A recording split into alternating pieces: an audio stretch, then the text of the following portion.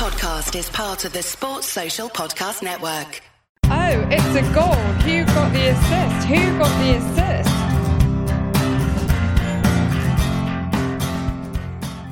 Hello, so it's after game week 8 and we're back. It's a bit of a different pod this week, not for you guys listening, it should hopefully be around the same, but because of the fact it's our 50th podcast and we're streaming this one live to an audience, probably consisting of our mothers on multiple accounts, let's be fair. Nick, how are you? Very good, thank you, Tom. Yep, excited to be online for our 50th pod and also proud to get to it. We must be doing something right. Anyway, just to say quickly, of course, we are Who Got the Assist. You can find us on Twitter at WGTA_FPL, and you can use Spotify, SoundCloud, or wherever you like to listen and subscribe. So what are we talking about today, Tom? We're going to focus in on the fixture turn after the international break and think about how we can attack the next block of 4 fixtures between game weeks 9 and 12 before the final international break of the year. So let's start with the game week reviews quickly. Tom, how did you get on?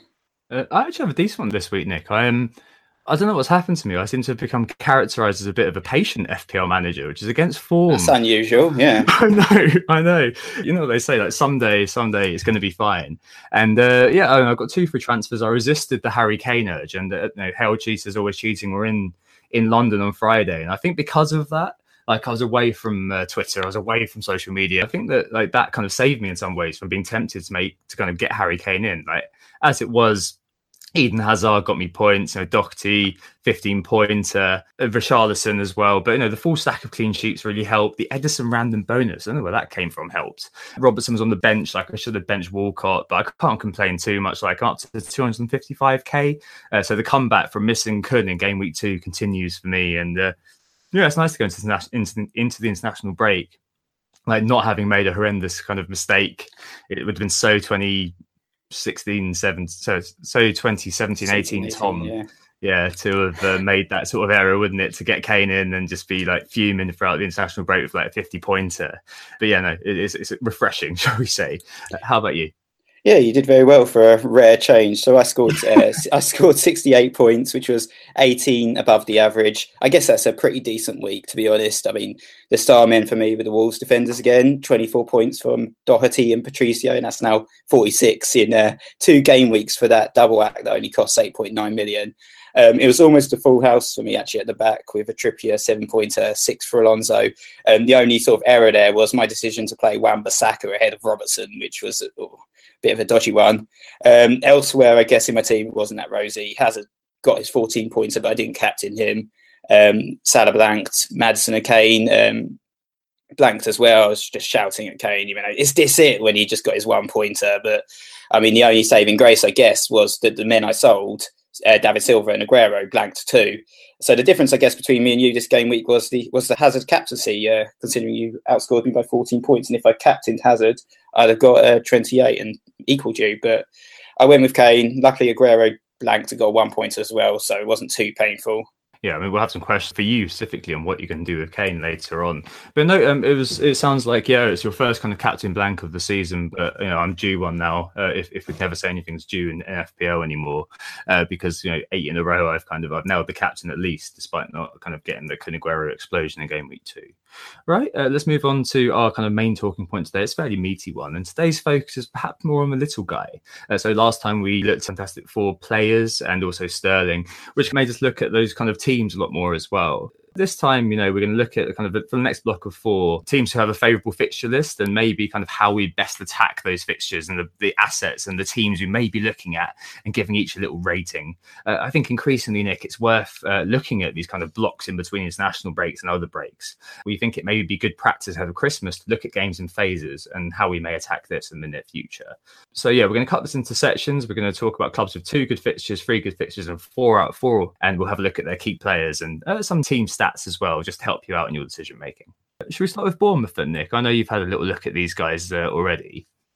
Yeah, for sure. So Bournemouth have got Southampton up next at home. Then they play Fulham. Then they've got Manchester United. Then they play Newcastle. So, they're playing Man U, but the other 3 are pretty decent fixtures. Bournemouth have been smashing this season so far. They've scored 16 goals, 4th highest in the Premier League. And they're playing 5th worst of defence, then the worst in terms of goals conceded. Then United, who've actually conceded 14 goals, and then the 4th worst defence, Newcastle. But in total, they've actually made 99 goal attempts, which is the second best goal conversion percentage in the entire Premier League with 16.2.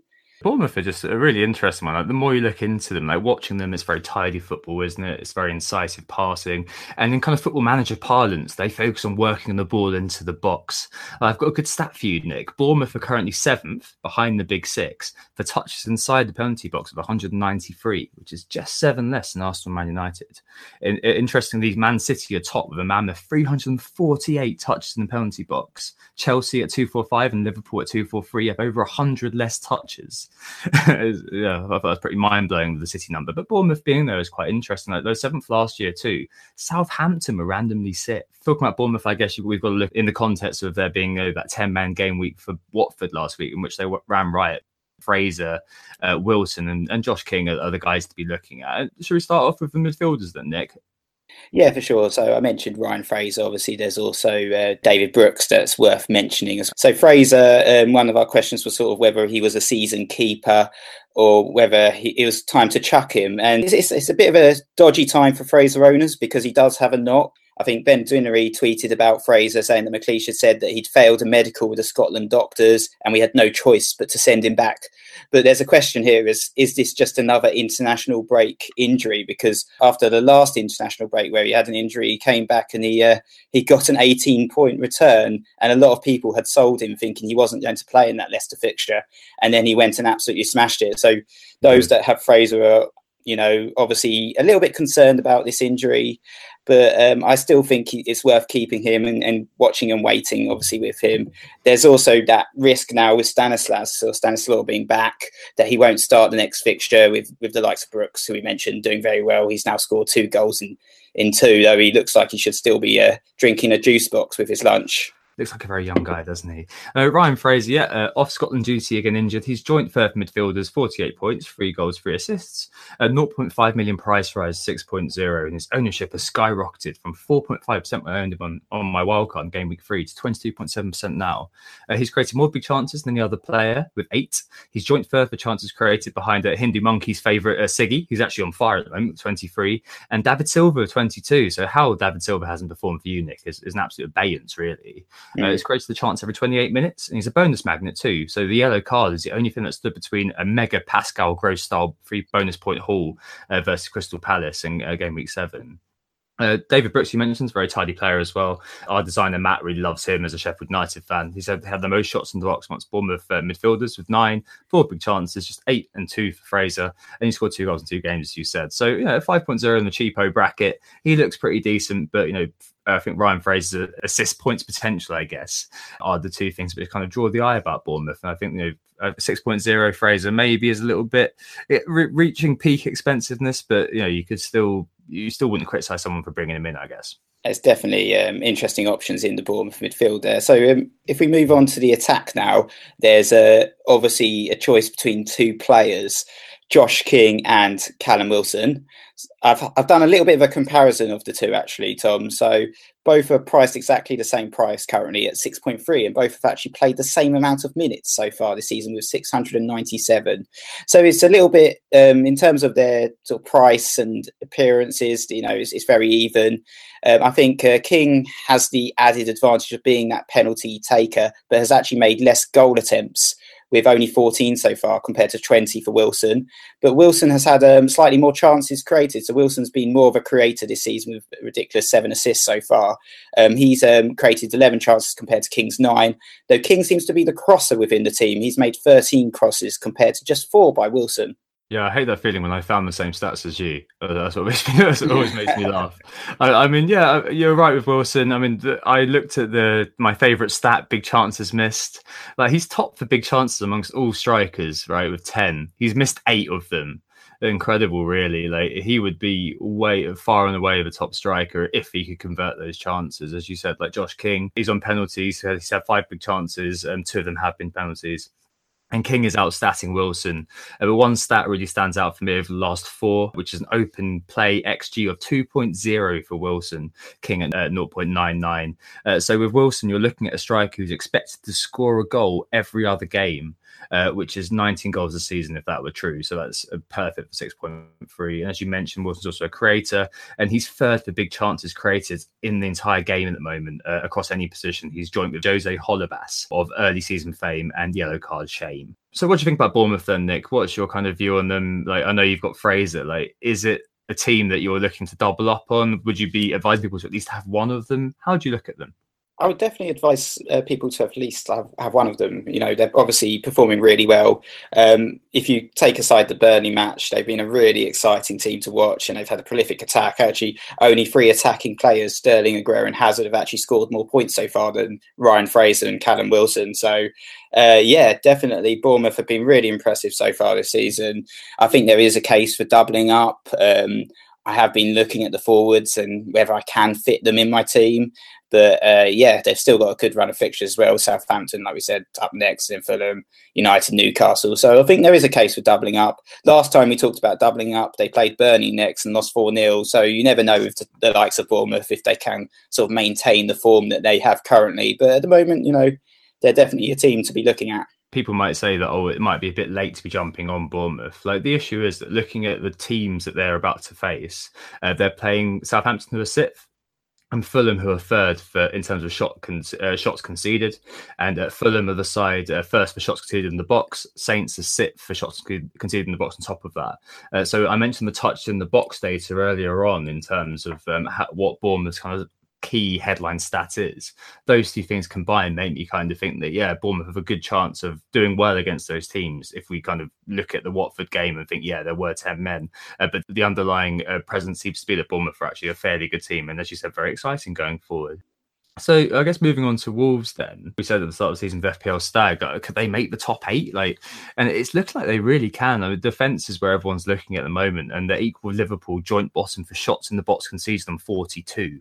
City are the bottom of just 29, and they're joint bottom for big chances conceded with just 5, which is the same amount Callum Wilson has created. Wolves and Nick, what are your views on these guys? Well, obviously, I've been quite a big advocate of the defence so far, and I've been doubled up with Doherty and Patricio, and they've been brilliant for me.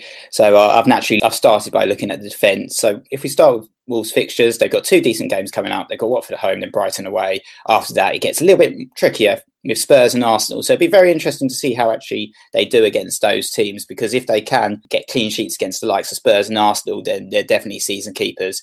But it's worth actually comparing them a little bit to the likes of Burnley last season, who had a similar start, only conceding 6 goals in their first 8 and managing 3 clean sheets. And previously, we've also seen the likes of West Brom, Southampton and Leicester in their title-winning season prove themselves as fantastic options at the back, and perhaps unlikely options at the back. And I actually fondly remember Southampton in the 2014-15 season, where they only conceded 33 goals in 38 games. And I had a double up for the entire season, pretty much the entire season that year, of Bertrand and Fraser Forster, which really did well for me. Wolves look like, even though they're sort of a promoted club, with a midfield of Moutinho and Neves and a European Championship winner in goal in Patricio, they definitely have the potential to sort of be season keepers in the defence, especially Doherty. I'm sure you've got some stats on Doherty, but I've also got some stats. But do you want to start? The same ones, to be honest. Yeah. I was just going to say that after the international break as well, like, if people are looking at Tottenham and Arsenal and saying, I've got to get rid of those guys. After the international break as well, on game week 13 and 14, they've got the fated Huddersfield and Cardiff double up. So who knows? Maybe we'll even be buying Jimenez at that point. But yeah, no, I've got some stats on Doherty as well. In terms of the defence, it's very difficult to look past him at the moment for me. I'm sure there's going to be a lot of people who are looking at him and they've got 4.4, 4.5 to spend on a defender. In which case, I can see there's a case, Johnny, for example, he's creating a chance of having a shot every 18 minutes. You've got Bolly, who's looking like a bit of a bonus magnet. But Doherty is kind of the man, isn't he? Joint 5th for chance created amongst defenders, joint 4th with 2 big chances created. And what else have you found on Doherty, Nick? What else can you dig up to back up the Irish Alonso? So yeah, he is really the Irish Alonso, being sort of second for goal attempts out of all defenders. He's made 12 goal attempts, just behind Alonso 16, but he's actually had more penalty box touches than Alonso. He's had 24 penalty box touches, which is more than any other defender, and also more than the likes of Sigurdsson, Pogba, Ryan Fraser and Andre Schürrle. So Doherty really seems to have that sort of attacking edge to him. So he's getting clean sheets and he can get attacking returns. So that goal was coming. It wasn't a surprise that he scored at the weekend because he's been so attacking, and he's continuing to benefit from rises in true Stephen Ward style. He's now actually 0.3 more expensive than teammate Johnny. So if you don't have enough for Doherty, you can afford Johnny, who's been pretty prolific as well going forward. He's had 8 goal attempts, scoring once, and also had 20 penalty box touches, which is only 4 less than Doherty. You know, what was interesting was that Doherty is second for shots in the box with 11. Top is Michael Keane of Everton. He's had 12 shots. They've all been in the box. Incredible, really. Any Fantasy Football Scout members out there should compare Doherty with Alonso over the course of the season. It's really scary how close they are. What point per cost value that is for Doherty is absolutely insane. Your man Patricio, Nick, is another interesting one I think that's worth talking about. If we kind of both agree and we both have Doherty, we both had him, I can see why people are just like, oh, I've missed the bus on that one. I think it might be worth, if you can just fit him in, of just jamming him in there and just getting it over with. It's one of those sorts of players at the moment, given the stats. But Patricio is an interesting one. A key stat for him, Nick, he's second amongst keepers who played every game with in terms of save percentage of 85.3%. Alisson's top with 85.7, so not very far behind. And Ederson is third and 81.3. And he's faced second most shots outside the box with 13. Joe Hart is top with 14. So he's a very worthy set and forget. And he served you quite well, hasn't he, Patricio? Yeah, for sure. I mean, when I saw that he had the £4.5 million valuation, I just jumped straight on that because I thought that was a bargain. I expected him to be priced at 5.0 with his international pedigree, but the fact that Wolves were a promoted team seemed to put them in good stead in terms of the prices. So I was very happy with that 4.5 million valuation, jumped straight on him at the beginning of the season, and benefiting from him. Just one more thing on Patricio, Nick, before we move on to Jimenez. He rotates very, very well for those mad people who like rotating 4.5 keepers. He rotates perfectly with Fabianski between game week 9 and game week 21. So that gives you a home away rotation of Watford at home, Brighton away, Burnley at home, Huddersfield away, Huddersfield at home, Cardiff away, Cardiff at home, Crystal Palace at home, Bournemouth at home, Watford at home, Fulham away, Burnley away, and Brighton at home. That looks pretty good, doesn't it? The last player, I guess, to talk about from Wolves is Jimenez. He's only 5.6, but he's started every game so far this season. They don't have too many attacking options going forward, but he seems to be the leading man. He's very kindly priced, so he can step in as a third striker, and he has been getting assists and the occasional goal, a couple of goals so far. And in terms of goal attempts, he's getting plenty of attempts. He's had 24 goal attempts so far, which is only 2 less than Harry Kane, joint 4 for forwards. He does look like kind of their main attacking option. He's been involved in 56% of Wolves' goals so far. He's very unselfish. He's prone to a bit of a shocker on the field. I think it was against West Ham when he was played through on goal and fell over his own shoelaces, didn't he? He's had 7 big chances missed, just behind Wilson. He leveled with Wilson for chances created. And he's had a bit of a weird career, Jimenez. He played a lot in his home country, but when he moved Benfica, it was like he was never anything more than the bench option. So there's an argument that he's kind of finding his feet, but he does seem kind of to be essentially very unselfish. So it looks like, for 5.7 he is now, Nick? I think that's quite a decent option. I mean, at that price, you'd be happy with 5 points per game, wouldn't you? Yeah, for sure. I think he's a very good value option. Like I said, he's getting plenty of opportunities, getting plenty of goal attempts, but he has been a bit, rubbish in front of goal. He's been snatching at a few of the chances. The Burnley game, there were a couple of instances where he really should have scored. But the main thing is he's getting into the positions. He's got midfield players who are setting him up constantly, and there doesn't seem to be too much competition for the start as well. So yeah, he's definitely an option if you are looking at tripling up on Wolves or doubling up and investing in a cheap attacker. I think he's a decent option for sure. It's interesting to think that as assets in of themselves, regardless of who they play for, like having those, you've had Patricio and Doherty, and other people may have kind of Patricio, Doherty, Bennett, and Johnny, some combination there. We saw that Matt Kearney, Bush in the Carp on Twitter, has had the triple up, and that's kind of paid serious dividends the last 3. There's definitely a case here to look at the double up just in the quality of the team itself and the value of those assets, regardless of who they're playing for, right? Like the clean sheet potential has got to be pretty damn high for players in that price bracket, and they're going to overperform, I think, that PPC points per cost. And next year, I think that they're going to score very highly, aren't they? Yeah, definitely. I can imagine the likes of Jimenez. A lot of these Wolves players will be top of our metric next season. But the following season, of course, there'll probably be an extra £2 million, so we won't be able to afford any of them. So enjoy it whilst it lasts. Exactly. You can imagine Doherty being a 5.5, can't you, next year? Like, definitely. No, I mean, if PVA is a 5.5, if he continues this sort of form, he'll definitely be a 5.5 at least. I think he's probably crossed the threshold already now, hasn't he? Yeah. Right. Shall we move on to the Foxes of Leicester then? So we're moving on to kind of 3 out of 4 ain't bad. They've got Arsenal. That could be an easy game, some people. Probably not, though. Arsenal away, West Ham at home, Cardiff away, and Burnley at home the next 4. And the Foxes are quite an interesting team as well. 5th from bottom for big chance conceded with 12, level with Spurs. So their defence is looking quite good. Going forward, though, it's a little bit disjointed at times. And I saw there was a good article in the Leicester Mercury earlier on today about Jamie Vardy, for example.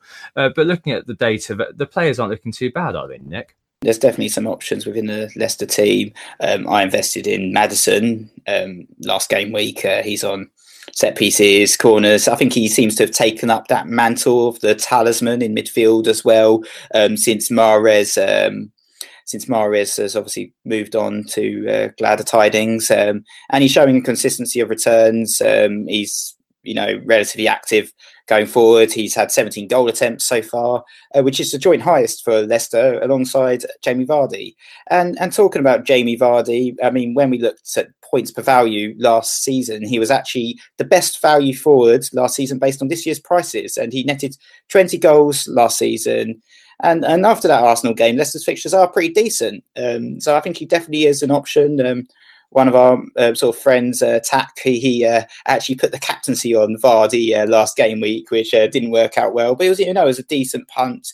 Actually, there was another interesting option that you probably aren't expecting, Tom, that I looked at in the Leicester attack, and that's Iheanacho. Oh, yeah. Good old Nacho. If Aguero scored, we buy him. Oh, crap, Aguero's come back. Yeah, believe it or not, Iheanacho is actually currently outscoring Jamie Vardy, and it's only priced at 5.9 and has notched up 4 assists so far, which is just joint second highest for forwards and could potentially be another attacking option, though not necessarily one that we're going to wholeheartedly advocate. No, definitely not. He is reigning African Player of the Year on my Football Manager game. Anyway, Jamie Vardy is an interesting one. The next game against Arsenal, I did kind of frame that as maybe a bit of a questionable game. But he has got 6 goals in 6 games against them. He's scored the second most against them in the Premier League. The first of Liverpool with 7 goals. So he does like playing them, and I think there is something about just having Jamie Vardy in your team for that sort of big game. I think we've all kind of had an inkling about it, and it's kind of just the fact that Leicester do like the counter attack, and against those teams where they are at kind of the away side and they are expected to be pinned back, then Vardy can make the most of it. Vardy, as you said, is still looking okay. He's further big chances with 7, and he outscored Firmino, so he was definitely one of the kind of the bigger attacking threats last season. But Maddison's probably the one that I'll be looking at. He's going to be up to 7, but Leicester's run of fixtures remains very, very good indeed. Right. So after Arsenal, between game weeks 10 and game weeks 15, so over 6 game weeks, they didn't play any of the teams in the top 6 last season, which is definitely kind of scope for points during that time frame. And Maddison's 7th for chance to create 15. He's actually below Seri at Fulham, who had 16. Looks involved though, and he's responsible for Leicester being joint 3rd for chances from set plays with 6. In defence, you've got Maguire at 5.5, who's maybe a little bit too expensive, but he has had 8 shots in the last 4 games, so he's averaging 2 shots a game at the moment, which is pretty good. And also a tip from Stefan and our beloved FPL Stag as well. Ricardo Pereira, 22 pen box touches, 4 goal attempts, 3 in the box. I mean, that's level for attempts with Shane Duffy, almighty Shane Duffy. However, it's the case that when you watch Leicester play, he is actually genuinely really, really involved. Potentially, if he does kind of come to fruition as out of position 5.1 right winger in defence, that could be really good value. And it could be a case that almost go 4-3-3 or something like that. With the Leicester defence, I just don't trust them at all. They seem terrible defensively. We seem to have Wes Morgan getting himself sent off every other game. They're just not very good defensively. And I just don't think it's the right moment to invest in a Leicester defender. But like I said, someday I might do. Yeah, I think the time for Wes Morgan potentially having a route into the England team is all over, isn't it, really? Okay, do you want to take a quick break there, Nick, and then we'll move on to Liverpool in just a second? Yeah, let's take a break. Who got got the assist? Who got the assist? So we're back, and it's time to talk about Liverpool. So Liverpool actually have a really decent run of fixtures. They play Huddersfield, Cardiff, then it's Arsenal, and then it's Fulham. So they're playing essentially three of the sort of worst teams in the league based on the amount of goals conceded so far. And, Huddersfield and Cardiff have both really struggled so far this season. Fulham as well, after that sort of 5-1 mauling by Arsenal, they look really terrible defensively. So, I mean, if this was pre-season, we'd definitely be talking about doubling up with the Liverpool attack. We'd say Salah was a cert, he's a must-own. Mane, we'd say, is probably a must-own as well, or Firmino, or one of the two. But I don't feel like we're going to say that, to be honest, considering the last 4 Premier League games. We've actually only seen 2 attacking returns in total from Mane, Firmino and Salah. And that's also excluding a very drab performance against Napoli in the Champions League. So it's really 5 games. So I think the Fab Three just don't seem to be firing. And there seems to be a bit of a vision of division between the bunch. I'm rigidly sticking with Salah, and I'm probably going to be captaining him. I did a quick sort of comparison of the key stats between game week 1 to 8 this season and last season, and he's coming out on top actually with a higher XG so far this season, with 0.7 goals a game for game week 1 to 8 compared to 0.5 goals a game. He's made more goal attempts, and he's actually also had more penalty box touches, though the quality of his final ball, I guess, has been a little bit concerning, and this has been obvious for people watching him play, and it's reflected in his shot accuracy, which is only 37.5% for game week 1 to 8 so far this season, compared to 53.6% at the same time last season. Yeah, I mean, you only live once, but if someone was kind of coming to Earth, their first impressions of Earth, if it was the FPL community, would be that we talk about Salah the whole time. I'm almost kind of slightly bored of talking about it now to some extent. So, I mean, as you said, the stats are still very, very good. Top for attempts, 32, big chances, 8. He's also top for shots off target with 10, and big chances missed with 6 of his 8 big chances. He's gone to the Callum Wilson school of finishing, no doubt. Liverpool themselves, they're 4th for chances created with 82, they're 5th for shots 115, and 4th for chances in the box with 80. And as I mentioned, there's the highest save percentage. But I guess it's trying to disentangle for people. We're not going to attack the most Salah versus others question today. Like, you've got your own points by now. You've probably heard a plethora of opinions on it, and I think that you've just got to come to your own decision now. We're not going to help you too much. We're going to read off some stats, but that's probably about it. But I think what's interesting is talking about the defence, Nick, because many people are looking at those kind of next 2 games particularly and thinking, well, maybe you'll own 1, maybe you'll own 2, and thinking, well, that could be 12 points in the bag per game. That could be 24 points over the next 2 games minimum. I mean, if you look at Robertson, he's only had 2 shots. If you look at TAA, he's only had 6. There's no great shakes in terms of attacking threat. I mean, in terms of assist potential, Robertson's 3rd for chance created with 12, 2nd for chance created with 4, chance created every 60 minutes, which is brilliant. That's worth double digits. I mean, do you think it's worth having somebody else alongside Robertson, or are you going to? I'm sticking with just Robertson as just me. Like, do you think it's worth having that kind of double up just because of how good the fixtures are looking? Yeah, I mean, the fixtures are really good. And Liverpool just seem sort of very strong defensively so far this season. I think the signing of Van Dijk and the signing of Alisson has really shored up that defence. And I think there is a case for doubling up in the defence. And I would have said, obviously, Robertson's my favourite. Obviously, he seems essential. But I would have said the other one to own is Trent Alexander-Arnold. But I feel like there seems to be a bit of a rotation risk now with him. And that's obviously, he didn't start the last game. Lovren's now back, and Lovren's obviously going to want to start and play every game. And then you've got Joe Gomez, who can play as right back. And, in the big games, perhaps Joe Gomez will be preferred as the right back over TAA. And I guess that's a little bit of a risk for those that are looking to double up. And I certainly wouldn't waste one of my transfers in terms of getting another Liverpool defender in at this moment in time. Yeah, I think that makes sense. I mean, I think tactically what happened was that with TAA leaving bags of space behind him and Robertson leaving bags of space behind him, that Klopp against Man City didn't want to be able to be attacked from both wings. So I think Klopp probably looked at that and just thought, well, at least I can kind of shore up one wing, which means playing the centre back. Gomez, I think he is technically a centre back, or at least that's kind of his preferred position. But as the right back, kind of a full back with a defensive remit to kind of overload on the left hand side, but at least they've got some kind of solidity elsewhere. Like, he can tuck inside to allow back three and Robertson's bursting forward.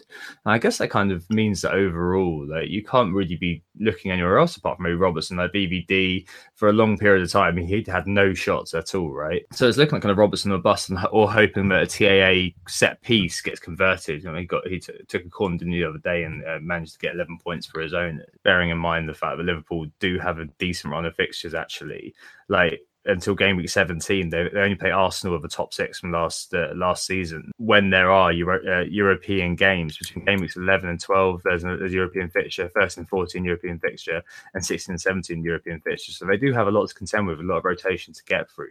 We may even see the forgotten man Alberto Moreno, who's wanted by Barcelona, Nick, to replace or at least back up Jordi Alba, which I thought was the most hilarious story I saw today. I guess moving forward, we're going to talk about it a tiny bit before we not go into it too much. Obviously, Mo Salah, we both got him. And if you don't have him, I think it's more of an interesting question. Most people who do hold him are going to be looking at these next 2 games and thinking, yeah, you're drinking on last chance saloon. And if he doesn't perform in those 2 games, he is out on his ear and we're going to, I don't know, have a bath with all the money that we've got left over, frankly. He's had quite a number of transfers out so far, which we'll cover in Market Forces. But I can't sell him with those fixtures. Obviously, they're not performing at the top at the moment. But, I'm not going to be potential. I don't know if I'd buy him either because it probably costs too much. There'd be too much shifting around. And like we said, obviously the underlying stats are great, but he doesn't seem like his finishing's very good so far this season. Just seems a little bit out of sorts. Hasn't seemed like the same Mo Salah that we saw last season. And, the likes of Shaqiri's going to be wanting game time. We've got Daniel Sturridge performing well as well. Klopp's going to potentially look at those fixtures and think, this is the perfect game to start Shaqiri and rest Salah. And that's always, a slight risk as well. Yeah, I think so. I think now he's got the strength and depth, and now you've got a couple of players who are pushing for starts. You're right that if it was me playing Football Manager, I'd be looking at those fixtures thinking, well, this is a great time to rest my star men. Let's hope it doesn't happen. Imagine the carnage of we all captain Solari into Huddersfield and he's rested and comes on for the final 10 minutes. But I guess against Southampton last season, you got a brace, didn't you, off the bench? So you still always in with a chance for him. I mean, you've got Mane. The top stat for Mane, as always, is his kind of selfishness and that kind of thing. He's top for offsides amongst all midfielders with 10. And we've got Firmino. He was the second striker du jour for a lot of the season last season. This season, he's had 15 shots, 11 in the box. He's way out of the top 5. But, you might be able to back him over the next few weeks and maybe have him as an interesting differential in your team. He's owned by 22% somehow still. I don't know whether that's just people who own him from last year. I don't know whether that's dead teams. I don't know what that is. Would you be looking at Firmino, Nick, in terms of the striker slots? I think he's definitely an option. There's actually another player at the same price that's probably ahead of him in terms of people's picks right now. And it might be a good opportunity to move on and talk about Arsenal, because the man I'm referring to is Lacazette, Tom. So Arsenal, their fixtures they're a mixed bag, actually. They've got Leicester at home, then they've got Crystal Palace away, then they've got Liverpool at home, and then Wolves at home.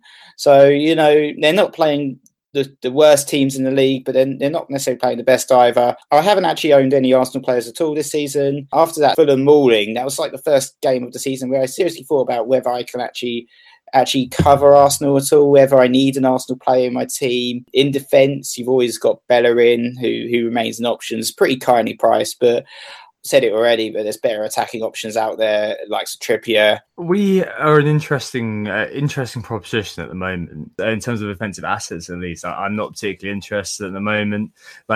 For me, to some extent, clean sheets are obviously the bedrock, the hygiene factor. But going forward, attacking potential is what I look at. And Bellerin hasn't created very much. Neither has Monreal. Bellerin's created 4 chances, same as Monreal. He's had 5 attempts, Bellerin, only 3 in the box. And I guess he'll be the only one you'd be kind of vaguely looking at with, I think just generally we're looking a little bit unconvincing. Great wins against Fulham and Everton. I think you lost your first couple of games, but then you've won everyone since. So you're sort of equal in terms of points as us Spurs. So yeah, a little bit of a rivalry again. It's a little bit exciting, but yeah, you made some decent points there on the Arsenal defence. I think one player that's probably worth a look at if you're feeling a bit of a differential perhaps in your wild card is Bernd Leno with Petr Cech, I guess, out. With a hamstring injury, not necessarily back until the 3rd of November, according to the websites, but whether he actually gets back into the starting 11 is another question. Bernd Leno at 4.8 is perhaps a really decent goalkeeping option to have a sort of goalkeeper in a top 6 side at that price. He's a very good set and forget, and if you are on your wild card, he would definitely be an option that I'd be looking at. I'm going to say that, but I think a bit of a point that I'd like to make here, just as an Arsenal fan, is that we're 7th from bottom for big chances created. And I think that some of it is due to having no fluency because we haven't got Özil in the middle. We're 11th for shots in the box with just 59. Man City have doubled this, 113, followed by Chelsea with 94 and Spurs with 84. We're joint with Bournemouth in 10th for the chance creation rate. We only have a chance once every 7.8 minutes. I looked at Özil's stats as kind of the key creator. Last season, he created a chance every 28 minutes. This season, it's a chance every 56 minutes. So on a per game level, it's really halved his effectiveness being on the wing. And I think that's definitely impacting our players. I think it's worth mentioning Aaron Ramsey. He looks like quite a decent differential at the moment. He's only got sort of a ownership of 1.8% at the moment. So I think he's someone that if you are looking to go off template, he's perhaps a decent shout in the midfield. Though there has been a little bit of rotation. Less said about Mkhitaryan, the better. After a lot of people got stung by him earlier on in the season. But up front, obviously you've got two key men. You've got Lacazette and you've got Aubameyang, and Aubameyang smashed it last game week actually, even though he didn't start and he was unwell. A lot of people sold him and got punished. He hit form finally. Obviously you owned him in the pre-season, but has got rid, so you didn't get the points. But yeah, he's definitely another option up front. And then there's Lacazette, obviously, who's a little bit cheaper than Aubameyang as well. So people are finding it easier to fit into their teams. I guess Lacazette had a bit of a stuttering start last season to his sort of Arsenal career, but he seems to be discovering that form that he showed in the French league when he played for Lyon and scored 28 goals in 30 appearances. Yeah, don't forget, I think it was more than 10 of those with penalties, actually. So he's never gotten over 20 goals a season without penalties. They're an interesting pairing, aren't they? Like Aubameyang and Lacazette. Did a quick comparison of them. Aubameyang's had 16 shots to Lacazette's 19. Damningly, 56% of Aubameyang's shots have been from outside the box. Lacazette is sit for big chances before, which is the same as Aguero, but Aubameyang has had 3. But both have a shot accuracy of under 50%, which is a little bit worrying considering both of them are fated for being very accurate kind of predator strikers who only take a shot, unlike kind of the archetypal Harry Kane, when they think that they can score. So yeah, under 50% for them is quite scary. And the fact that we are taking not as many shots in the box as a lot of other teams is a little bit of a warning sign for me. Aubameyang tops Lacazette for conversion with 16 shots, 4 goals. But Glenn Murray, Nick, tops goal conversion among strikers at the moment with 38.5%. It's quite an interesting one. I guess, there's an awkward segue, but let's go with it. I'm talking about a few teams who have some good going for them, I suppose. Should we talk about Brighton, Nick, and talk about that lot? Because I guess they've got the best run, haven't they, going forward for amongst a lot of teams. Like I noticed on a couple of metrics that have been going around Twitter, they've got the best kind of next 6 or 7 games of any of the sides, and you can see it. Like until game week 17, when they play Chelsea, they play no teams in the top 6. Last season, a difficult game was Everton in game week 11, but maybe it was the case for looking at someone like Murray or someone like Knocker, or of course the goal machine, which is Shane Duffy. Yeah, I know Shane Duffy's a favourite of yours, Tom. It was quite famously last season, Duffy and Dunk were sort of right at the top in terms of goal attempts for defenders, but didn't manage a single goal between the two of them. And obviously, Dunk, I think he scored about 3 or 4 own goals as well. So he was in negative equity and still is in negative equity in terms of goals in the Premiership. But yeah, Duffy seems to be your man, doing very well for you. I'm not too keen on bringing him in. I can't fit him into my team unless I was to upgrade Wan-Bissaka with a little bit of spare cash from a Kane to Aguero downgrade. But it's not someone that I'm particularly looking at or interested in taking hits to bring in a Brighton defender at this moment in time. In midfield, you mentioned Knocker at 5.5. I think he's a very decent priced midfield enabler. He's another one who had sort of a very tough sort of opening season in the Premier League. Had a few personal issues he was going through as well at the time. There's an interesting interview, actually, I think he did for either The Guardian or BBC News. It's worth reading at some point if you get a chance, talking about sort of personal issues and sort of mental health. It's very interesting. But he had a tough opening season after sort of being one of the leading scorers in the Championship, probably the player of the season in the Championship in Brighton's promotion campaign. But he seems to be finding his feet now. He scored 1 goal so far this season, but he's also had 15 goal attempts, which is right up there with top midfielders, sort of same amount as Richarlison, only 2 less than Maddison. So he's up there with the other guys who are a little bit, about 1 million or 1.5 million more expensive than him. So I think Knockaert's a really decent shout in terms of the midfield, and he's very kindly priced at 5.5. And then, you mentioned Glenn Murray, the old warhorse. He's still going. He's turning up with the odd goal, despite being 35. He seems more dangerous than ever, and has managed to somehow amass 5 goals on the season, on the sly so far this season. And he's had 14 goals in 27 in 2018. But unfortunately, like sort of fellow Englanders, Josh King, Troy Deeney seems to be another one that's been overlooked by Southgate for his style of play. Yeah, absolutely unbelievable. I mean, the big warning sign with Brighton are the fact that they're second bottom for attempts with 66. They're fourth from bottom for chances created with 27. And they're the second lowest. They've got the second lowest minutes per chance, with one every 11 minutes and 30 seconds. So you're looking at a team who's struggling for creativity. Obviously, there's one man they're going to call, who is Pascal Gross. He's been injured or whatever for a little while, left out the team for Yves Bissouma. But I wouldn't be expecting a fireworks from them at the moment. I mean, 5.5 for Knockaert sounds a decent idea. I mean, Murray, I've looked at him. Like, he looks a little bit better, not a little bit better, but on the same level as Wilson. But they're just not creating enough and not doing enough going forward to make me think, I definitely need to get cover there. I mean, I did have a look at Duffy to try to big him up, but I find it very, very difficult to do that. I mean, Brighton have the highest cross completion rate, 32% success. Obviously, all of them finding Duffy. But Duffy's only had 4 attempts. Not so much I can talk about with him, to be honest. He's got 50% goal conversion rate. But, I mean, there's only been 4 shots and he's scored 2 of them. So just a bit of a legend, really, but not exactly the kind of guy who's going to be setting your team alight week to week. I mean, I got very lucky with a clean sheet this week by all accounts. West Ham were looking very, very good for a while on Friday. I just don't know how Brighton didn't concede for a lot of the time, but it's a bit annoying, isn't it, that you have a team like this that are about to come into good fixtures, I guess.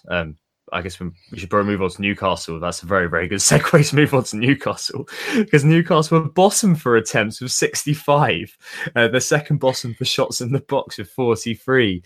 And the poor Toonami have to wait 11 minutes and 48 seconds in between chances. I don't know, Nick. I don't know if you looked at the data for them, but I found it very, very difficult, despite how amazing their fixture run is. I mean, it's seriously a sea of green. Like they didn't face any top 6 team until game week 19, which I'm pretty sure is Christmas. Like it's a great run, but they just look so difficult to pick a player from. Like even Kennedy or whatever, there's no stats to back that up. Like how are you looking at that? It's the ultimate fixtures versus form, isn't it?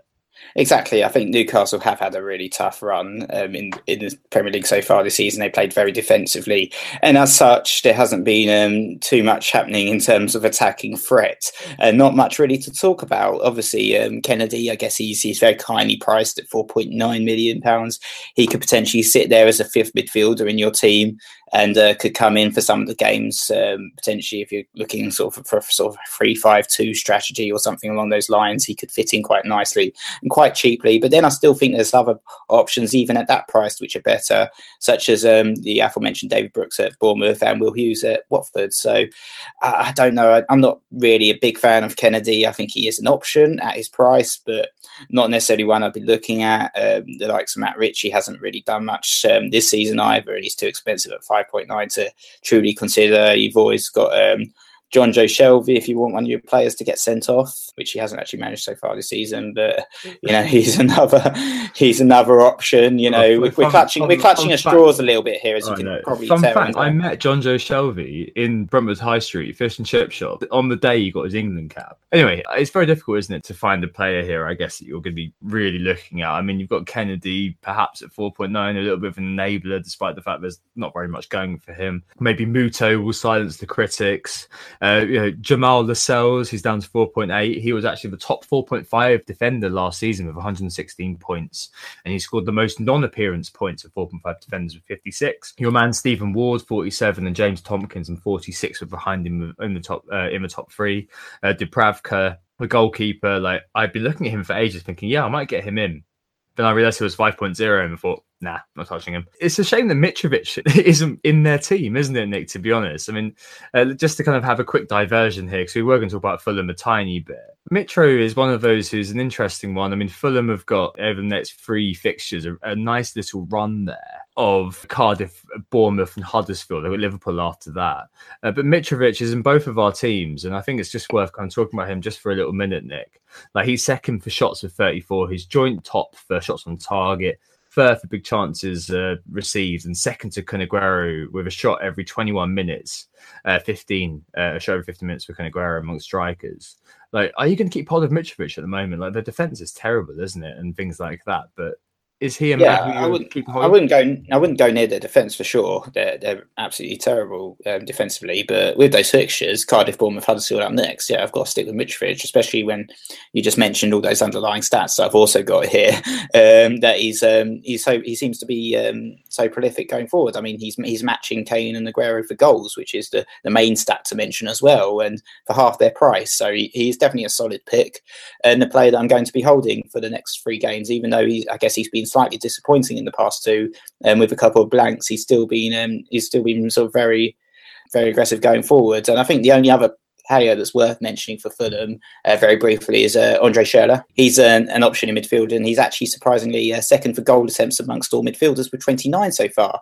Though it's also worth mentioning that most of these have come from long range, with only 9 inside the box, and only 10 of them have been on target. But still at 5.9, I think he presents another potential bargain, and games against the likes of Cardiff, Bournemouth, Huddersfield could easily be near points and get some attacking rounds for the next few games.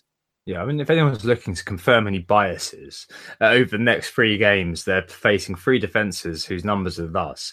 Cardiff are 4th for shots in the box conceded with 82, and 5th for big chances conceded with 17, which is joint with Watford. Bournemouth are joint 3rd for chances conceded in the middle with 35, which for Mitrovic attacks, which is the same as Huddersfield. And Huddersfield are the 4th for big chances conceded, so there's definitely a lot of mileage. Even if you don't know Mitrovic, looking at him and thinking, well, maybe I'll fit him in for a little bit and then swap somewhere else. I mean, you've got Arnautovic as well, who I'm considering very heavily for my team this week. But yeah, hopefully that's a good little look at all of the different teams which are out there at the moment who are facing a good run of fixtures. Like, obviously Watford and West Ham are 2 teams also who could feature in this. But I think that's an interesting kind of set of teams, and it should give us more than enough to go on over the course of the next few weeks. Should we take a break there, Nick? And we'll move on to the features. Who got the assist? Who got the assist? Hello, so we're back and we're going to go for our features now. This is our regular recurring set of things that we talk about. Market Forces, Zombie League and the All England team. The first thing we're going to talk about is Market Forces. This is our section where we use our FPL NTI data to describe the movers and shakers in the transfer market. Nick, you're the man across the numbers. What you see in this week? So the most transferred in player so far this game week is the aforementioned Matt Doherty. He's had 270,000 transfers in so far, 272,500 at the time of recording. And I guess that's really unusual actually for a defender of his price to be top in the Market Forces. And I guess it's a testament to his performances so far and the performances of Wolves, both defensively and offensively so far this season. I mean, the guy's had 2 assists and a goal in the last 4 games, and the next couple of fixtures are still quite tasty for Wolves. I mean, we've covered Doherty in a lot of detail, and it's definitely a player that we're both very big advocates for. We were beneficiaries of that 15-point return this game week. And the player actually that's being transferred out is Holebas. So he's had over 210,000 transfers out, and I would hazard a guess that the vast majority of those are for Matt Doherty. And there's just masses of frustrated owners. And, obviously he's now suspended, which is the impetus to allow that straight swap to happen. Holebas attracted a lot of owners with 34 points in his first 4 games. But after that, he only managed to score a single point in the next 4 and then got himself suspended. And I think Holebas is one of those players that is actually a great pick. He's on set pieces, he's on corners, he's creating a lot of crosses, often looks very dangerous going forwards, but he's the kind of man who will either get you 15 points or -1 because he's a card magnet as well, and Watford often concede a lot. So despite Watford's decent fixtures, because of the suspension, Holebas is being sold heavily. Owners have to be between love and hate with him. I mean, a key stat of Holebas, he's had 80 crosses so far this season. That's 20 more than Kieran Trippier. So he's definitely creating a lot. it's just the case that he's got the most. I think he's got the most big chances as well, with 5 big chances amongst defenders. But yeah, like he's always a bit of a risk in terms of the disciplinary. And I think we highlighted, didn't we, a couple of weeks ago, that people were buying in Holebas. I think it was based on availability heuristic, because he scored a lot of points, and people were like, "Oh yeah, definitely to get this guy in, definitely to get this guy in," because he scored loads of points, yo. The reality was that he was very close to yellow card, and now that's happened, we're seeing the reaction of people going to Doherty. But I guess the 15-pointer is also abetting that. But second in terms of transfers in so far is Lacazette. He's nearly had 150,000 transfers. He had over 149,000 at the time of recording.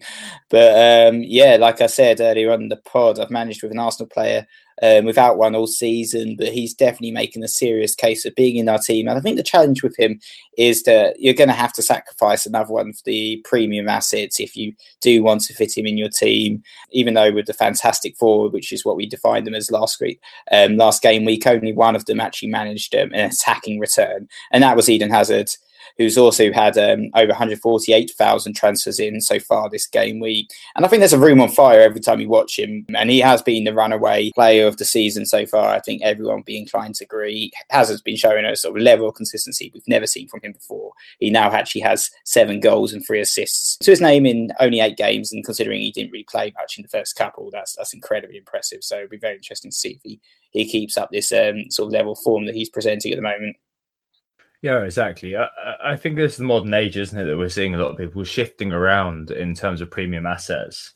So you mentioned, obviously, Eden Hazard's been brought in. But coming out are players like Mo Salah, who's been sold by almost 100,000 people now. And Harry Kane as well, 75,000 almost, who have sold Harry Kane. So it kind of makes sense, doesn't it, that people are looking at last week's scores and thinking, oh, actually, I've got this money to spend, I'm going to move it around and move between these premium assets. For Eden Hazard, it kind of makes sense. With Harry Kane, it's a little bit confusing, isn't it? Because of that amazing record against West Ham, he scored the second most goals against them of any Premier League team. But I guess being able to mix and match or something like that is what seems to be driving the market sentiment at the moment to some extent. And I guess we can see that as well, Nick, can't we, in terms of the 4th most transferred in player this week? Yes, that's Callum Wilson. He's had over 145,000 transfers in, but all those Bournemouth players we mentioned earlier are attracting a lot of new owners. Fraser's actually 5th with 100,000 transfers in. And considering we've not got actually any Premier League football for another week and a half, this is a classic case of that danger of making the early move, because a lot of people, probably vast majority, got him in before he was actually yellow flagged. And that there is always that risk of that early move. And some people will be feeling a bit sore now after bringing Fraser in, and now he seems to be perhaps injured. So there's, like we always say, especially in this sort of game week where you've got a long break, don't be hasty and make these early transfers. Have a little bit of patience with your moves. But it seems like, interestingly, Wilson he's the one who's attracting most of the owners. He's had almost triple the amount that Josh King has. And I think that's quite interesting, because I guess this is a classic case of Wilson having scored more points, because I think actually I would look at Josh King and think, oh, he's on penalties, perhaps he's the better option, and it's still very much up in the air as to which one is best out of the two. Final one to talk about, Nick. Lucas Moura and Wilfried Zaha. Lucas Moura has been sold by 83,000 people, and Wilfried Zaha has been sold by almost 80,000 people now. And I guess a lot of people must be kind of moving around these mid-range assets and trying to hit points no matter what within that kind of 7.0, 7.5 kind of bracket.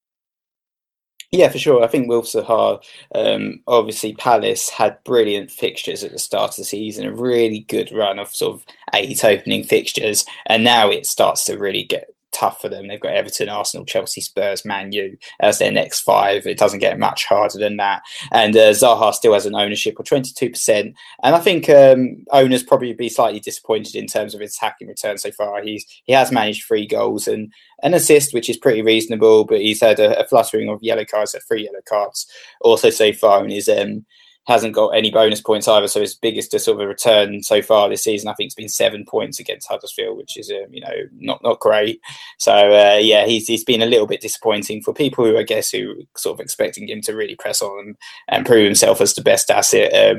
In that mid-price forward bracket, and I think probably you'll see a lot of people that are switching from Zaha to Wilson with Wilson playing so well at the moment, and people doing Zaha to King as well. And I guess it's the same with Moura. he started off the season really well, but hasn't had attacking returns in a little while. So people are probably moving their cash around, looking at like Richarlison, who's had over 100,000 transfers in, looking at likes of Siggy as well, who's also had 97,000 transfers in so far. Cool. All right. Should we move on to the zombies then, Nick? This is where we check on the progress of our shambling zombies in teams run by unspecified family members. This is our no chips, no transfers, no changes team. And I just want to shout out to FPL Singapore and Superstore Man on Reddit for helping identify some newly reanimated zombies this week. So my Banhana came down a little bit. How did your zombies do this week, Nick? Yeah, I mean, it was a bit of a zombie-related disaster for me. I mean, it's not hard to explain what went wrong for the team. It was only 37 points. Kane got them 1 point, and Arnautovic 1 point. I have Mahrez, who famously skied that penalty. He only managed 1 point as well. I also had Eric Bailly, who famously was substituted after about 18 minutes in the Newcastle game and got me zero points. Yeah. My only returns were actually from David Luiz, who got me 6 points, and Matt Ryan actually finally delivering from goal with a 9-pointer. So maybe I'm going to start to see some Brighton clean sheets, hopefully, from Ryan going forwards. Now their fixtures improve. But yeah, pretty bad, but I heard your zombies did pretty well, Tom. Yeah, they did. They got 65 points, and 46% of those points were scored by Captain Aubameyang, who I thought was going to do an Eden Hazard this year and just be absolutely ridiculous. But unfortunately, that's not quite happened. But yeah, 30 points for the captaincy is pretty damn decent. The reality is that I've had 9 men for quite a while. I've got KDB, I've got Pascal Gross, I've got Christian Eriksen, I've got Tom Kearney in my midfield. So that's 4 of my midfield who haven't been playing for a little while. So I've only got Jota, who obviously scored a massive 3 points this week. But returns from Ederson, assists for Young, Pereira with 7, Azpilicueta and Duffy both getting clean sheets, saved the day for sure. I've got 65 points. The zombie team, the overall rank isn't worth looking at. I'm up to, now I've kicked people out of the zombie league, Nick. I'm in the top 1,000 of the zombie league. That's definitely that's pretty impressive. You might have overtaken me. I'll see how I'm doing. Where am I? So the nightmare on Nelly Street is actually 671st. So now I'm still thrashing you. No, it's absolutely smashing me. It's Aubameyang captain versus who's your captain? Kane? Kane or Salah? Salah. Yeah. Oh god, yeah. The next 2 weeks you're going to absolutely destroy me unless Aubameyang pulls his finger out. So in first at the moment, it's still Blue Carefree, 77 points, and he definitely got a little bit of the rub of the green this week. Kennedy off the bench because TAA didn't play. But yeah, 77 points, and his zombie team is in the top 20k, 16,000 in the world. The zombie team up 770 points for Blue Carefree. Hazard captain, and England's Josh King in the team for him. In second, it's Tarelin, who got 94 points this week. Aubameyang captain, so Doherty with 15 points, Josh King, Sigurdsson, all driving that there. In third, we've got Ryan Gaunt, Zombie Killers, who got a 70. In fourth, FPL Connor takes a tumble with 57. And in fifth, Zombie Mango, Rob Hayes, also takes a tumble down to fifth. Quick shout out to 38 weeks later, Marino Bruin. He got 97 points this week, which is absolutely ridiculous for a zombie team, to be honest. Clean sheets from Ederson, Mendy, Robertson, Van Dijk and Trippier. A 5-high defensive stack. Sigurdsson, Richarlison in the midfield, and Captain Aubameyang and Josh King doing the business for him. So very well done. I think it's still interesting, isn't it? Just seeing how these kind of teams are going and how far away from our initial start of season perceptions the actual season has taken us. The final thing to talk about is the All England 11, the All England 15, I suppose. It's a bit of a poor week, actually. They're 300k or so last week, so they're level with me. But they've gone down to 842k this week, which shows how fine the margins are at the moment. 48 points, they're just 4 points off what Fantasy Football Scout would call a solid week on Twitter. No moves were made. Kane C, blank. Sterling, Maddie, Vardy, blank. But Josh King with an 11-pointer. The Norwegian Callum Wilson got 14. But, we'll take the 11 from Josh King. And then Walker, Bennett and Trippier did some bits at the back. But there's no bench because TAA and Lingard didn't show.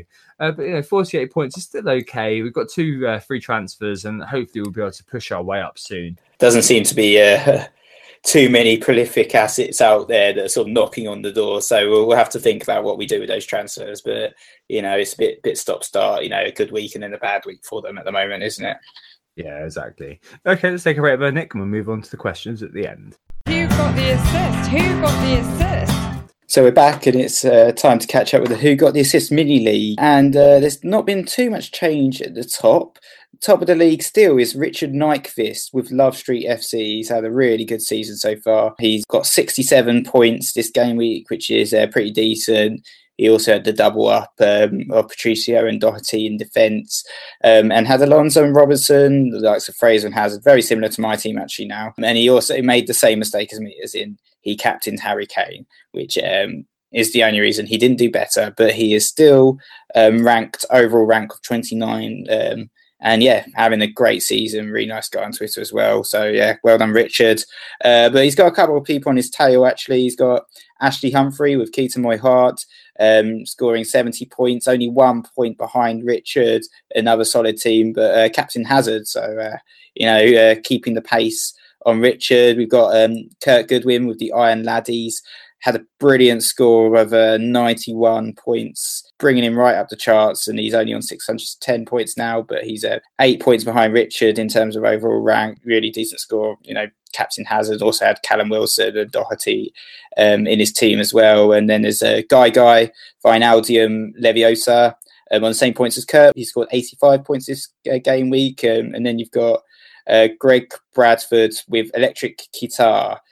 Joint on fifth with Andrew McKinnon being an Arnautovic, both on 601 points. Just 1 point behind them as well is Simon Johnson, who also had a really good game week, scoring 94 points. He's now on 600 points, part of the 600 club. So well done, Simon. Yeah, well done, everybody in the top five. And Val Spallata, Richard. Very well done, guys. Very interesting to see how that's heating up and how that will develop over the course of the season.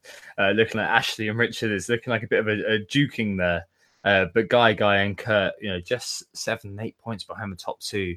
So quite a lot going on and quite a lot of intrigue in the upper echelons. Just to move on to a couple of things to mention. The first is that if you are based in London, we're doing an FPL London Christmas meetup. We and MathSafe FPL, Peter Blake, cordially invite you to this year's Christmas drinks. It's on the 14th of December, which is a Friday. You'll be pleased to know. At 7 p.m. at the Marylebone Sports Bar and Grill, which is just outside the Marylebone station, and we've also got a room which I'm christening the FPL Lounge for the evening. So if you can come, definitely send us an email as Who Got the Assist at gmail.com, obviously, or let me know on Twitter if you're on that. But it'd be really good to see you, and it was very, very good just to chill out. I mean, we were there, and this is a nice link to the next thing, which is that Always Cheating were in London just over the last weekend. Nothing else really happened apart from that. It was just a great weekend altogether, and Always Cheating brought a lot of people all together in the pub in Camden on Saturday night. It was just excellent. Everyone came and we were all just FPL people having a chat about the game that we love. And the final thing to mention is that we're going on the FPL show, aren't we, Nick, on the 1st of November? We don't know what we're talking about yet, but amazing to just go and do it, meet James and Jules, and just be surrogate Southerns for the day. Yeah, no, definitely looking forward to appearing on the FPL show. That's going to be very exciting for both of us to meet James and Jules as well. And yeah, looking forward to the London Xmas meetup. So if you guys can make it, then that will be brilliant. Yeah, so we've got a room, as Tom mentioned. Come and join us, come meet us. Yeah, we look forward to it. Cool. All right, move on to the questions then. The first question this week is about the Liverpool defensive duo. FPL Prince asks if we're interested in the Liverpool double up at the back. And John Thompson asked about Lovren specifically. What do you think about this? We've spoken about this a little bit already, this podcast, in terms of Robertson at least getting our vote. But the double up, Nick, do you think it's worthwhile? Would you do it? I think there's a case for the double up. Robertson, for me, is looking essential. I think you could potentially double up with TAA, who's looked pretty deadly on the set pieces. But as I said, with Lovren now looking fit, did very, very well in the Manchester City game, going to be competing for starts. You've got Joe Gomez, who can play as a right back. There seems to be a fair bit of rotation risk now, actually, in that Liverpool defence. And it seems that perhaps only Robertson and Van Dijk can be assured of starts. Also, I think this is, as I said as well, this is a very crowded market. So to double up on Liverpool defence, you'd have to sacrifice perhaps another premium defender, perhaps Alonso. And I'm definitely not sacrificing Alonso. I don't know if you think it's worth doing a double up, and who you'd sacrifice in your team to fit another Liverpool defender in, Tom? No, I mean, I've got Alonso, Robertson, Doherty, Duffy, and Wan-Bissaka, and Duffy and Wan-Bissaka are anchored to that bench. And I think those kind of three, Alonso, Doherty, and Robertson at the moment, just seem pretty settled. Like they're going to be consistent. They're going to keep scoring points over the course of the season. Having Liverpool double up, the only thing I'd be looking at doing maybe moving Ederson out for Alisson. Just because I'd be thinking, well, Ederson was there because he's got me 4 clean sheets in a row. But he'd been there for that amazing run of fixtures. So maybe I'll swap him for Liverpool. Now they're running into a fairly decent kind of purple patch. In terms of Lovren, I don't think he's nailed. I think that would definitely be the abiding factor about him. If you're looking at have a Wolves player there, you could have a Duffy, you would have a Lascelles almost from Newcastle there. I'm not sure whether that is value for money to have a player who you beat every week worrying about the rotation. I think that Gomez is going to get a lot of game time with Lovren, and they're going to rotate alongside the fixtures sort of thing. And TAA is probably in possession of that right back slot. So for me, I just don't think it's worth looking at Lovren, and having Liverpool double up is probably good, but it's one of those things it's almost don't buy, don't sell. Like if you do want to have that Alisson in goal, that might be worth a look. But other than that, I think having Robertson's the key asset. And if you have TAA already, maybe definitely keep hold, but I wouldn't be looking at buying him in. Shall we move on to the next question then? Then this is a question for me, actually, it seems. And it's about Harry Kane. And Karthik and Rao and FPL Lonesome have asked, what do we do with Kane? So obviously, I transferred him in this game week, and he scored us 1 point. I felt so down. I was walking for miles. At the moment, in terms of keeping Kane or getting rid of him, I'm between love and hate on him right now. It is a tough one. There you go, Tom. I think with the Aguero ownership, not having Aguero for that home match against Burnley is pretty scary. However, it isn't like Kane has a bad fixture. We know that he's performed well in the past in those London derbies, and you certainly will be up for the game. I've also mentioned on the last pod about how Kane will deliver you 90 minutes, whilst Aguero will no doubt be hooked early around the 60-minute mark. However, the other problem with Kane this season is he appears to be playing a more withdrawn role this season. This was actually highlighted in his play against Cardiff on Match of the Day. And I did have a little quick look at his heat map for game week 1 to 8 from last season compared to game week 1 to 8 this season. And it's actually quite evident that especially around the penalty box and in the penalty box, Kane isn't as active as he was last season. He's had less goal attempts. He's certainly looking a lot less prolific. And after the West Ham game as well, Spurs fixtures, they're okay, I guess. They got Manchester City, which is obviously a really tough game. Then it's Wolves, Crystal Palace, and then Chelsea. So it's not the best run for Spurs. It'll be a case of, do I keep Kane for this week, or if I've got a spare transfer lurking around still at the end of the international break, because I haven't got any other fires to put out, perhaps I'll just do a swap for Aguero and get Aguero in for that Burnley game. Yeah, no, I can understand that. It's that was kind of why I didn't do it, because I was just thinking, well, I'm going to want Aguero by the end.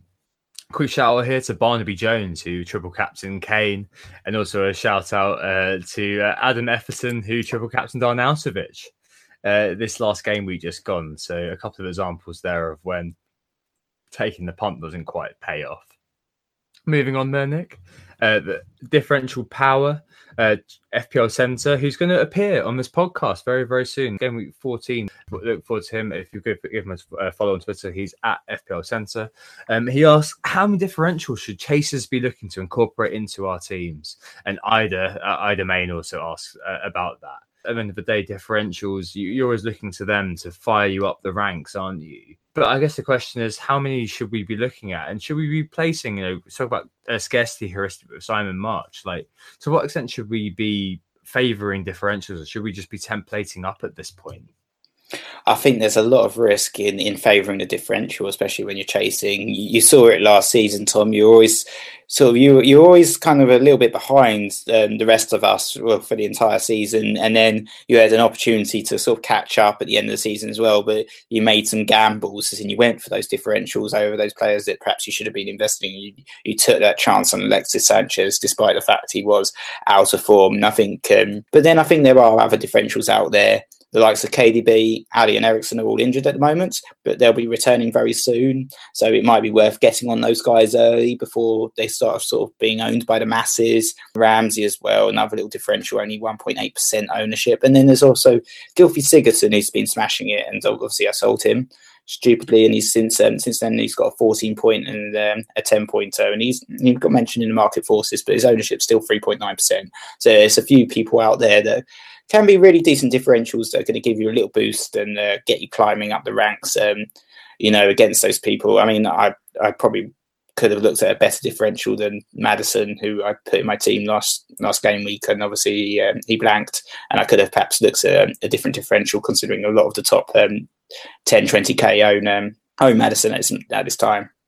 Yeah, I think from my perspective, like I know what you mean though, but where you were with Maddison, it kind of made sense to do that. Like, kind of made sense to buy in the player who was looking like he's got good fixtures coming up. You can't really argue with that.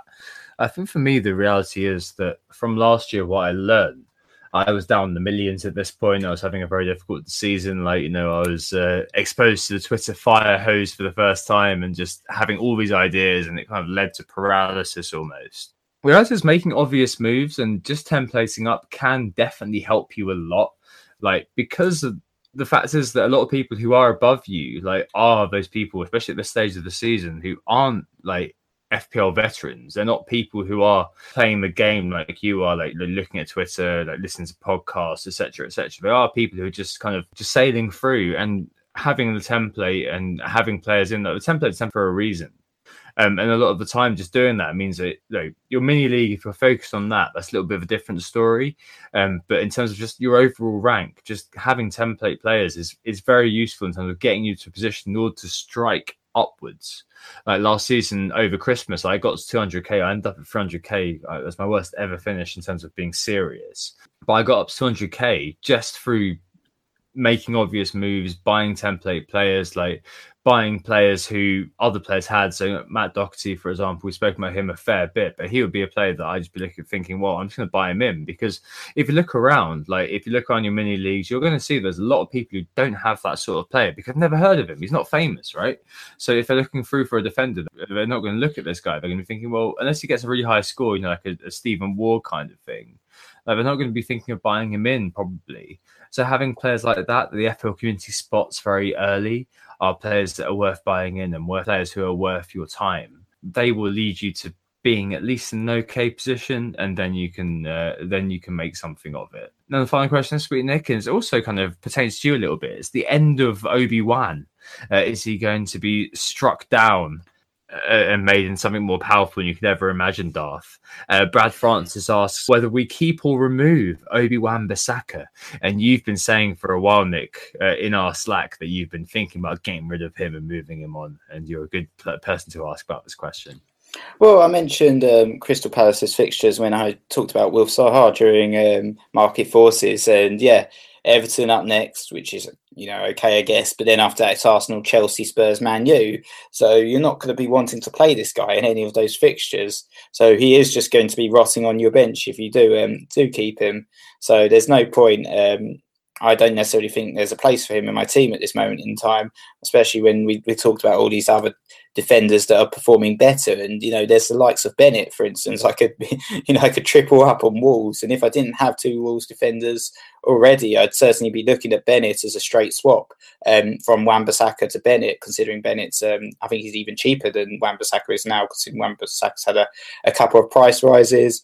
I mean, it depends. I could upgrade him as well to the likes of Duffy if I was thinking about a little bit more strength in terms of rotation on my defence, because I do have I am playing a 4-4-2, and the rest of my bench is pretty crappy. I mean, I've got Hoberg and Success, and I can't see any of those guys being decent options on the bench as well. So maybe I'd want to upgrade Wan-Bissaka to the likes of Duffy, who is likely to perhaps get a few clean sheets in his next fixtures, or maybe even a sacking return. So it's a possibility that I am going to get rid of Wan-Bissaka, maybe upgrade him if I do sell Kane and get Kun in, because it gives me a little bit more free cash to spend. But it's certainly not. I've only got one free transfer for this international break, and it's not worth a hit for me, because it's not necessarily. It's going to be sort of, a tidy apple to bench. And the great thing about Wan-Bissaka is he has been really good this season. He's got lots of bonus points. He's got a few clean sheets. He's looks quite exciting to watch, and he was very cheap, as in he was only 4.0. And when you're talking about points of value, you don't get much better than Wan-Bissaka, a player that we only spent 4 million on, who's getting us plenty of returns, and is an option from the bench. But yeah, with the fixtures not looking too good for Palace, there is an argument for getting rid of him. Yeah, there definitely is. I mean, for me, you made the argument last week that with him, you're spending 0 million effectively. I think that's definitely the abiding factor. It feels like a bit of a luxury transfer almost to be messing around with him, because he's basically second, third, maybe first bench at some point in the season. I can't really see the case for getting rid of him. Like, my eye is always drawn to, the immediate set of fixtures are absolutely atrocious, and that's great because he's a 4.0 player. Like, you've spent the minimum amount on that player. And you can have him just sat on your bench. But between game weeks, 14, 15, and 16, game week 14 is on the Saturday, game week 15 is on the Tuesday, game week 16 is on the Saturday. He's got 3 decent fixtures. He's got Burnley, Brighton, and West Ham. Game week 17, he's then got Leicester. Because in that kind of group of fixtures, it's very good to have that guy coming off the bench. Like over Christmas as well, like between game weeks 19 and 22, they play Cardiff, they play Chelsea, Wolves, and then Watford over the Christmas period. So he's just one of those players that you just hold him for the season. Like, just ignore him. Like, the fact you've got him is great. Like, if he's got a good fixture, play him. If he doesn't, well, just have him on your bench. You've effectively spent your 0 million. I mean, effectively. And I think that's a decent player to have. And unless there's a compelling case, I don't know, to buy Pereira or something like that and play 4 or 5 at the back, he's the ideal sub. He's the ideal bench fodder. And I just can't see there's any case to get rid of that guy. I really can't. Sorry if I've just absolutely smashed you there. I didn't mean to. I don't think you've smashed me in the slightest, Tom. I've got my viewpoint, you've got yours. I think in the next 5 or so fixtures, I'm not going to want to play a guy who's probably going to be playing for a team who's going to concede 3-4 goals, maybe even get a yellow card and get 0 points off the bench if the likes of Fraser doesn't play. So, there's an argument here and there, I think. Yeah, no, that makes sense. I just think that he's always going to be sitting second, third bench or whatever for me. So there's very low chance he's going to come on anyway. So you might as well just hold him for that and take price falls, price rise. He's always going to play for Crystal Palace, I think, at this point. Those are the ends of the questions. So let's move on to the transfers and captains this week then, Nick. What are you doing and who is your captain going to be? So, yeah, I'm backing Salah. I think I'm going to be putting on him. He's got the fixture. He's playing Huddersfield away. The talk is that he's out of form. He's out of sorts. He's not the same Salah as last season. But I think this is the perfect fixture for him to prove that he is still that same Salah and he can smash it still. And hopefully he does. Liverpool have had some really tough fixtures. They played the likes of Chelsea. They played the likes of Manchester City, Spurs. Yeah, and now their run is improving a lot. And I'm hoping that the old Salah returns, but he's going to be my captain pick. In terms of transfers, I think if I make a transfer, which I probably will, it's likely to be the Kane-Kun switcheroo, and I jump back to Kane, back to Kun even. Yeah, no, it definitely makes sense. And I think that Burnley have definitely given me enough encouragement in terms of their defensive stats to make me think I'm going to captain Kun Aguero and hope in the 60 minutes that he does play, he can do something. I don't know whether it's worth captaining Salah yet. I think I'm happy to hold him, happy to have him. I'm just not sure that I'm going to be happy to give him the captain's armband. Like, watching Liverpool, he is the least worst of the Fab Three, but there's not enough yet for me to think, yeah, I've got to captain this guy. I kind of feel like having Kun Aguero as my captain is a safe pick. But I'm happy with getting 6 points from my captain, frankly. Yeah, I think there's a bit of FOMO there in terms of Aguero, and you missed out obviously in game week 2 when he sort of smashed out Huddersfield, and I can't allow myself to be exposed to a similar incident. Yeah. I mean that's also the same reasoning why I why I would have bought Kane. I just didn't do it. In terms of transfers, I'm not sure yet. I'm thinking I'm going to remove Camara, who's my third striker. Get rid of him, put Arnautovic in there, and get rid of Walcott. Got to get rid of Walcott. Sorry, monkey. And put a 4.4 in who I need to make it all work. Maybe Masuaku or something like that. But I think that having the front three of Kun, Mitrovic, and Arnautovic is actually pretty decent. I think that might stand me in good stead over the next 4. Well, there's a theme every week. Last week was Austin Powers, FPL Moron, got there first.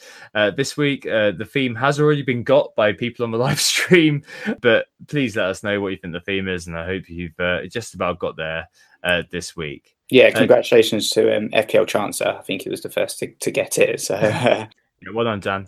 Right, just say who we are again. We are Who Got Assist. You can find us online at whogotassist.com and find us on Twitter at WTA_FPL. Yep, and if you want to join our league code is 516-441. We'll see you after the international break. So thanks for listening, and thanks for all the guys who've joined us live and have got involved in the chat as well. Yeah, it's been a unique experience. I think we both enjoyed it. How often we do this is another question, but yeah, it's been fun, guys. Yep, and next week we'll be joined by Pep, who is the Football Index guide and the proprietor of the Figcast next week. You can find him on Twitter at _FI guide, and he is probably the best entry point if you're interested in investing in Football Index, 18 plus, of course. Okay, guys, hope this is you, and we'll speak to you soon. Bye. Oh, it's a goal. Who got the assist? Who got the assist?